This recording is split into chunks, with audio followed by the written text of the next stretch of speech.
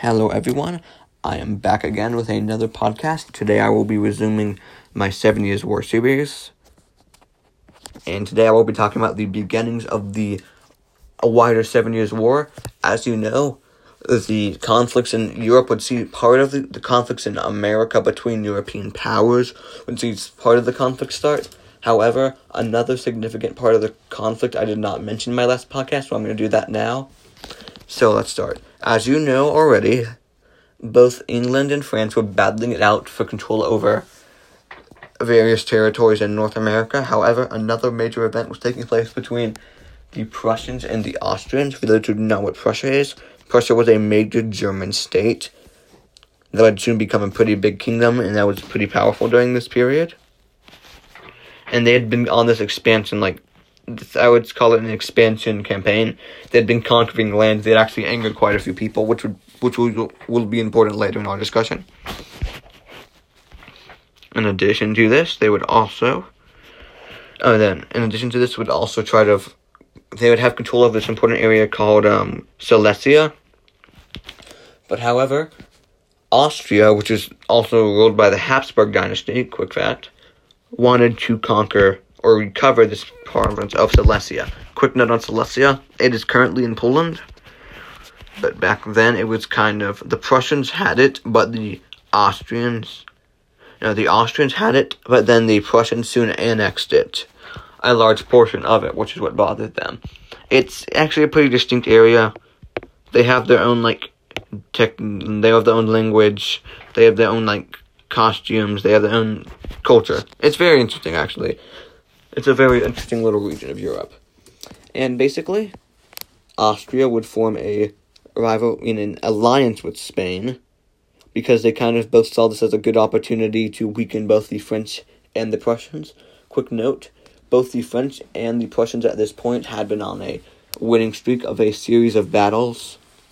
The way this had been working, like a series of conflicts, they were growing pretty rapidly. They were gaining territory, their economy was growing, and a lot of the other nations viewed them as a threat. In fact, when they formed this alliance, they were actually going against an ancient rivalry between the French and the Habsburgs that had gone on for a large period of time. This actually started off in the Middle Ages, and it would continue for quite a while. And this is actually this is one of the few times they would break this rivalry and actually form an alliance. So as you already know, there was a conflict between Great Britain and France, and soon enough, there would simultaneously be struggles between Prussia and Austria. However, Prussia would fire the first strike. They would attack a province known as Saxony, which is a part of the Austrian Empire, They would overrun it very quickly. A major event during this time would be called this right here would be considered the Third Silesian War. I will do a separate podcast on this chapter, but remember, a lot of these initial actions took place in the Third Silesian War, so I will cover that soon. After the next podcast.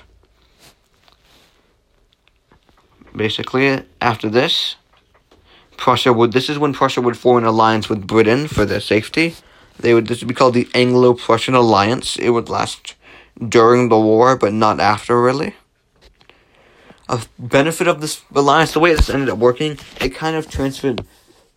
Basically, Prussia would do all the heavy lifting, most of the heavy lifting in mainland Europe, which would free up Britain to help guard their colonies. So it was super good for them, and sucky for the other people. No offense, but it was. Prussia would do a lot of the brunt labor in Europe. England would just look out for themselves. And a lot of the European powers would hop on the French and Prussian bandwagon for various reasons. Sweden had previously lost a territory known as Pomerania to the Prussians in a series of previous wars. They did this partly because they wanted it back, and partly because they saw this big chance that they thought that maybe if we get everyone together and maybe it's not just me, I could win this. So they we can win this, let's just do it. The Russians would initially side with them too, but they would eventually switch after a new person would take the throne, which is interesting. And a lot of the smaller conflicts wouldn't really fight in the battle.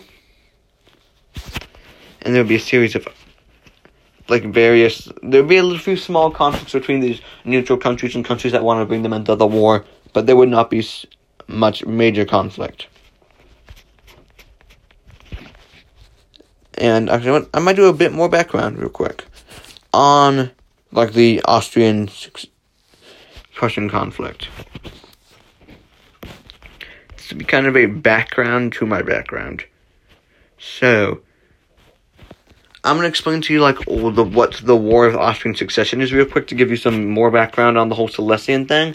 So the War of Austrian Succession was the conflict.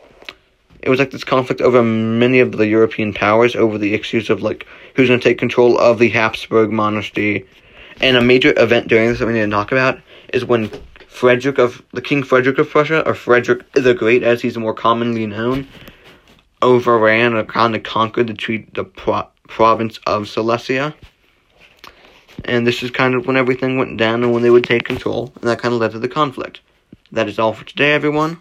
Goodbye.